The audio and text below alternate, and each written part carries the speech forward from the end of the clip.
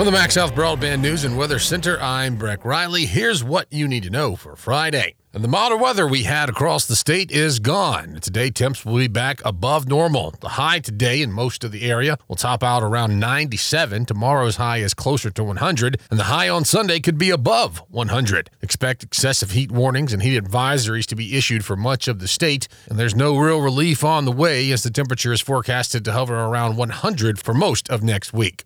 And new programs are coming to the Kosciusko School District this year. We are starting now a robotics program through our computer science. It's brand new. Your kid probably come home and start telling you about how they're interacting in their computer class. That's Superintendent Zach Bost. We're starting the arts heavy in our elementaries. That's at KUE and KME. KUE should have a program by the end of the semester, we're hoping. They've got a brand new music teacher there. We're excited for the expansion of the arts as they move into junior high. And as football season gets ready to kick off, Bost says Whippet fans can expect some changes to the game day atmosphere. We're going to have performance lights. That means when our student athletes take the field, you're going to see our lights dancing with the music. You're going to see a new atmosphere, a brand new tunnel. We even have a new end zone on field tailgating opportunity for our parents. And while the Whippets have 1 week until they start the season, the Leak Academy Rebels will take the field tonight. Mistakes are going to happen. I mean, it's first game of the season. They're going to happen. Coaches are going to make mistakes. Players are going to make mistakes. But you know, you can't focus on it. You have to make them and go on with it. The team will play host to the Raiders of Jackson Academy. We've got a very talented team. They got two really good defensive linemen. Those two defensive linemen is really what made the defensive battle last year because they were